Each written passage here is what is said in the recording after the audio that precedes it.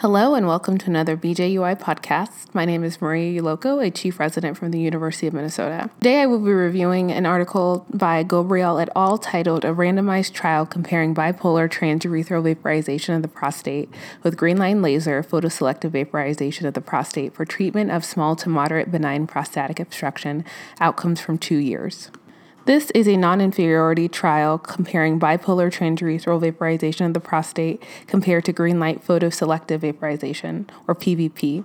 PVP is a transurethral form of treatment that utilizes a 600 micron side-firing laser fiber in a non-contact mode. This procedure is generally performed with saline irrigation, thus eliminating the possibility of TUR syndrome. It is also a good option for patients that are at high risk of bleeding. Transurethral electrovaporization of the prostate is a modification of the standard transurethral resection of the prostate. Compared to traditional resection loops, the various TUVP designs have improved upon tissue visualization, blood loss, resection speed, and patient morbidity. In this study, they looked to see if there was a difference in IPSS scores at 24 months, as well as quality of life, Qmax, PVR, and sexual function and PSA level between the two groups. They compared 119 patients that were allocated in a 1-to-1 block randomization into either the PVP group or the TUV group. Patients were over 50 with lower urinary tract symptoms secondary to bladder outlet obstruction,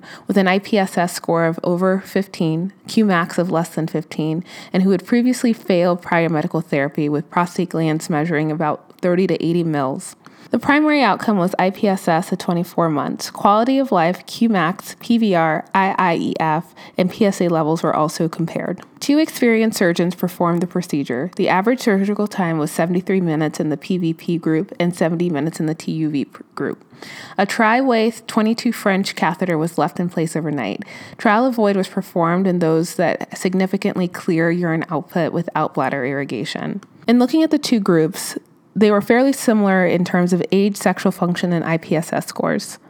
The bipolar TUVP group did use 2 liters less of saline during intraoperative performance, but otherwise all perioperative differences between the two groups, including bleeding, time of catheterization, mean hospital stay, were not statistically significant. When looking at the primary outcome in the PVP group, the IPSS score total started at 23, and at 1 year it was 7.1 plus or minus 3 and 7.9 at 2 years plus or minus 3. And then the TUVP group, also starting at a baseline IPSS score of 22, there was significant difference at 1 year of 6.3 and 7.2 at 2 years. Overall, these differences were not deemed statistically significant. In terms of sexual function, there was no significant difference from baseline in either groups. In looking at side effects, the bipolar TUVP had a higher rate of immediate complications, 37% versus 24%, including capsular dilation, urinary retention, but these all proved clinically insignificant.